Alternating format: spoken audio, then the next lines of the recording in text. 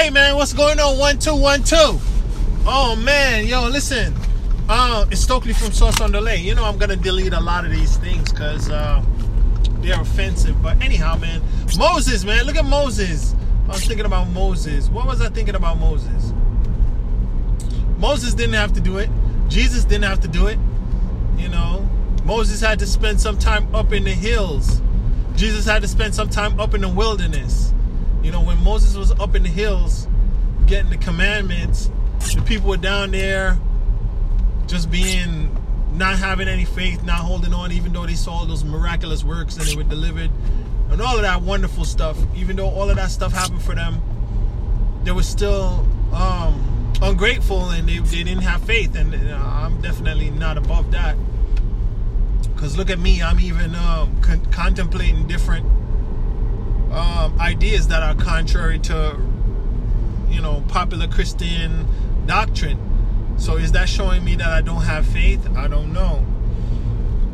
Then again, Christianity is man's interpretation of what God is saying. It's not necessarily God is saying all of that stuff. But anyhow, Moses now, he's a great story. I mean, no, his story is a great story. I don't have a great story. But Moses went up into the mountains. He had to spend some time up in the mountains. It took him a long time to walk up there. He was there for a long time till people was like, oh, he's up there too long. He don't know what he's doing. We're going to make an engraven image. Now, Moses is a significant figure in any Christianity, but, you know, most of the, when it comes to the Baptists, they're more, you know, most of the modern day Christians and the Baptists, they're more into Jesus. Which is understandable. Like I said, if somebody's going to say, oh, I'm going to take away all your problems, I'm going to cancel all your debts. If somebody came to you and say, listen, I'm going to cancel all your debts, you would vote for that guy. That's basically what Jesus is doing. You know, he's coming and saying, listen, I'm going to cancel all your debts. I'm going to cancel all your sin. You just got to believe in me, give me your support, and subscribe to whatever. And I'm going to cancel all your debts, all those bad things that you did. And every time you do something bad, you know, you just call on me, put your faith in me, and I'll cancel that debt for you. Don't worry about it. Isn't that a wonderful, for free too? It doesn't cost you anything. Isn't that wonderful? Well, I don't really know what Judaism or Islam believe, but they're more Abrahamic. They're more back in the Old Testament style of things where, hey, listen, man, you're probably not going to be forgiven, so don't do that. You're not going to be forgiven. Maybe God might be merciful and extend some grace to you, but hey, it's not guaranteed. You can't just do this or do that and then it's going to be cool. He's not going to forget. He's going to get you back, unless he feels like, you know, he don't want to get you back. But the Old Testament, listen, King David did a lot of dirty things, even though he was God's favorite, and then he got punished for it. You know, he never got to see his temple built. One of his sons killed his other son. One of his sons raped one of his daughters. You know, he didn't really have a good time near the end part. And, you know, he didn't ascend to heaven like some of the other people that are supposedly ascending to heaven, like Melchizedek and Elijah and who else? I don't know who else. So, yeah, it seemed like you only ascend if you are born without sin, but whatever. So, I don't have a lot of biblical knowledge, but, you know, I'm just freestyling. The Old Testament religions, they're not really into all of that forgiveness stuff. You do something wrong, you're gonna get punished. That's a meritocracy. That's the kind of society, well, I'm gonna offend some people. That's the kind of society that encourages people to work harder, basically. If you do good, you'll be rewarded. That's how we kind of teach our kids. We say, you know, listen, you go brush your teeth and then you, whatever, you know, you'll get a candy, or, I mean, not exactly, but if you be good, Santa's going to give you a gift. That's a meritocracy right there. That's saying if you do the right thing, you'll get rewarded. If you do the wrong thing, well, either you're not going to get anything or you're going to get punished. That's how it should work. That's how the law works, somewhat. If you commit a crime, you got to pay the fine, or you do the time, whatever it may be. You know what I'm saying? We work off of that same premise. We work off of the Old Testament premise. Now, now people are going to get offended if they're leaning left, which I'm not going to claim any demographic, but they want, I'm all for reform and rehabilitation. I'm all for reform and rehabilitation because I think every person is useful. Every person, has a story. But are we going to use their story to excuse the harm that they committed to other people? Are we thinking about the victims? Are we thinking about the victims of people that do bad things? Are we thinking about the victims, or are we just thinking, oh, well, this person, we have to lock them up, but yeah, maybe we shouldn't lock them up because, they had a hard life. Well, I mean, look at it like this. If you have a pit bull, right, and you train your pit bull to fight, and you train your pit bull to attack, like there was a guy that lived around the block from my house. He used to train pit bulls. One day, his pit bull was in the yard, and a cat was on the fence. Was it the cat on the fence? No, the dog jumped over the fence. The dog is ferocious. They bark at people all the time. But this day, they saw a cat, and they jumped over the fence and chased down the cat and thrashed him and tore his guts open and killed him. And I saw the cat there writhing and dying right there on the sidewalk. So he didn't do anything to his dog. I mean, that's what he trained his dog to fight. He had tires in the backyard that he put meat inside, and he had the dogs jumping up and grabbing it and tugging on it to make their neck strong. He put chains on their neck to make their neck even stronger so they can thrash even more. He trained them to be fighters. And he was breeding dogs also. He breed dogs and he fight dogs, which is illegal. I don't know where he is now. It's funny, that same yard that he grew up in, another guy used to live in that same yard that owned a chop shop.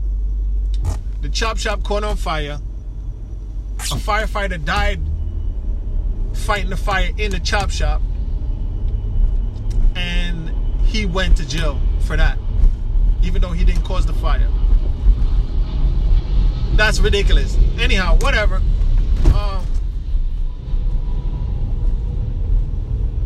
What else am I saying? So when that dog kills, that dog was trained to kill. That dog was not necessarily born to kill, but that dog was trained to kill. The dog is a carnivore by nature, yes.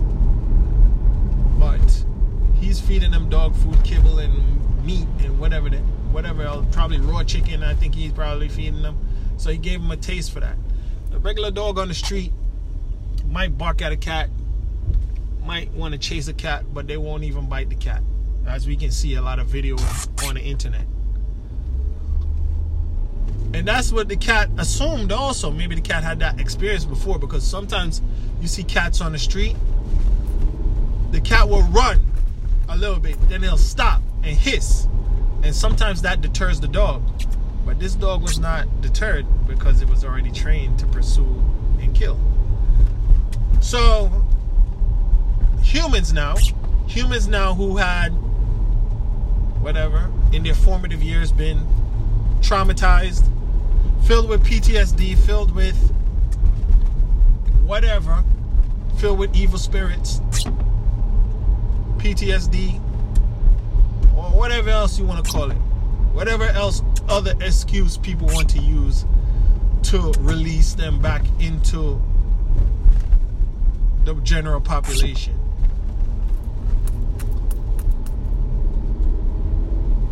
These people are trained just like that pit bull.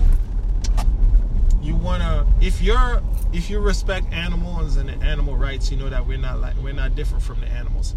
The whole Pavlov dog experiment is something that isn't a psychological phenomena only relegated to Pavlov's dog or dogs.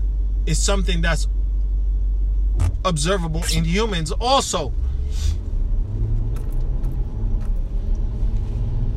And I'm pretty sure psychologists know that, but hey, I'm not trained in anything.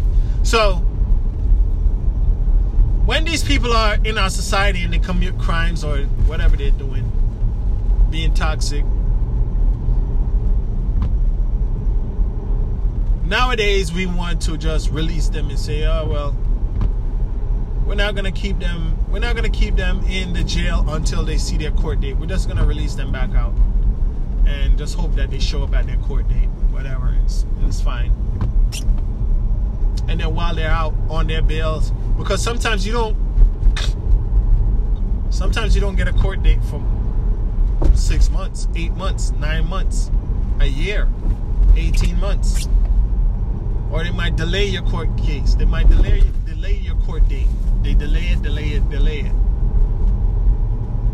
So you might have committed a crime a year ago, and you still, maybe you went to court, but you didn't spend any time in jail, except for maybe when you just got the initial arrest, which is maybe, I don't know, 2 days. I don't know, until you can see a judge, and a judge gives you another date to come back, and they give you another date to come back. At the same time, you're free out on the street. And you're still this toxic, dangerous person that's roaming around.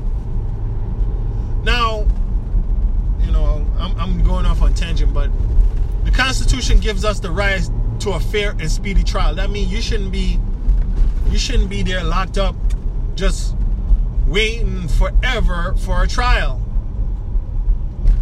You have the right to a fair and speedy trial. You should be, the system should be processing everything and going through everything in a timely manner, without holding you up, without trying to slow you down, without trying to hold you unnecessarily. I think that's called habeas corpus or something like that. I'm not sure. So I understand now they're saying, you know what, the courts are backlogged, so guess what? We're not going to hold you up.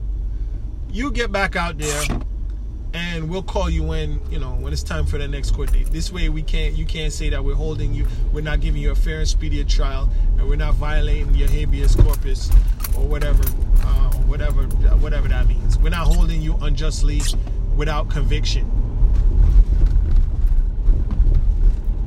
So anyhow, that's part of it. So there's no cash bail is the thing that they've been implementing in a lot of cities, which doesn't really, which is good in some ways and not good in some ways. It's basically allows you, if you're poor, you shouldn't just have to spend time in jail because you're poor.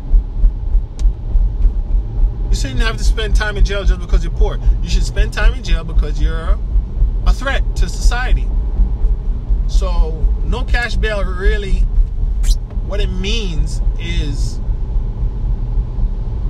if you're charged with a crime and you're arrested,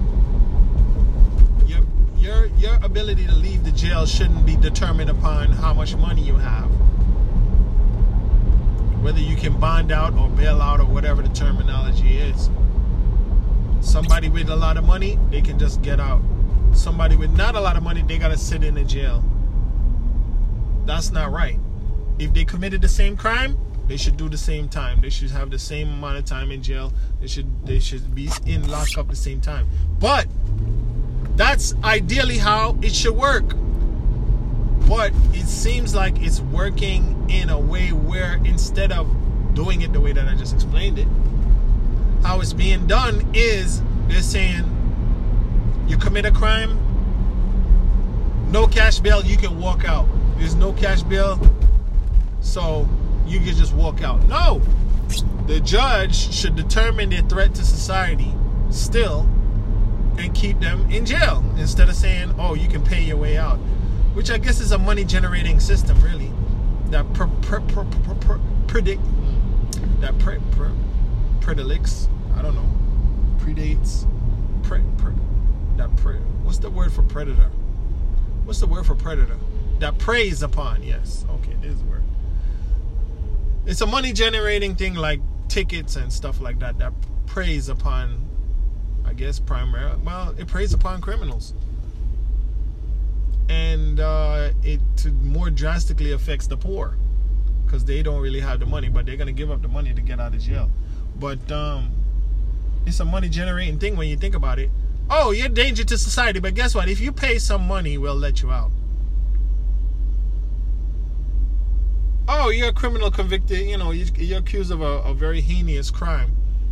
But if you pay the bail, we'll let you out. That sounds like bribery. That sounds like corruption. That doesn't sound right to me. But hey, whatever. I mean, I'm not. That's not what I'm arguing right now. I'm not a legislator, and I'm not an elected official. I'm a capitalist. But you know what I was thinking? Capitalism it doesn't line up with Buddhism. If nirvana, if the state of nirvana is associated with Buddhism, right? And when you reach nirvana, you don't want anything. You don't want anything. The desire is the beginning of suffering. You don't want anything. Now, in the case of capitalism, you are seeking to gain profit from basically every step of a process. Every step of a process. Everything that you're doing, you're trying to gain some profit. There's a desire right there. There's a desire for profit. If you're reaching nirvana, you just take what you get, and you're grateful for what you get. Whatever you get, you're grateful for it, and you take it. So that's why I was thinking about Moses. I'm going all over the place. I was talking about Moses because he's part of the Abrahamic religion. He's from the old school religion. There's no forgiveness. I need forgiveness because I'm a sinner. But I've reached my destination, so I gotta go. But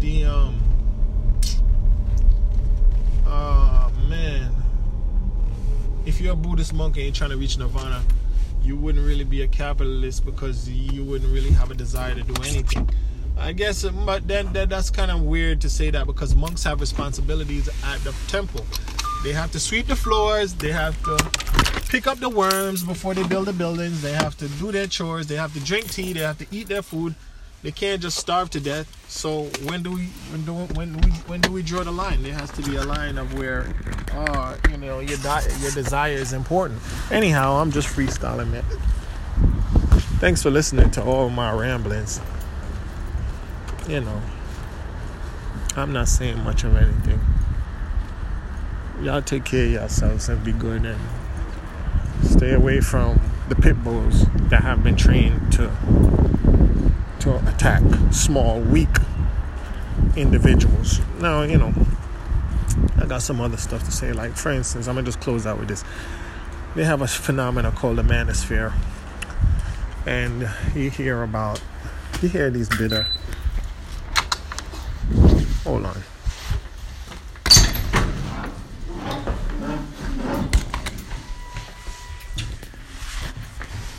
Like, I'm gonna just do this real quick. So, you hear bitter men talking about, these women don't like me because whatever. But listen, in the jungle, a lion, is a female lion gonna ally with a weak male lion? Why would that benefit her in any kind of way? Anyhow, thanks.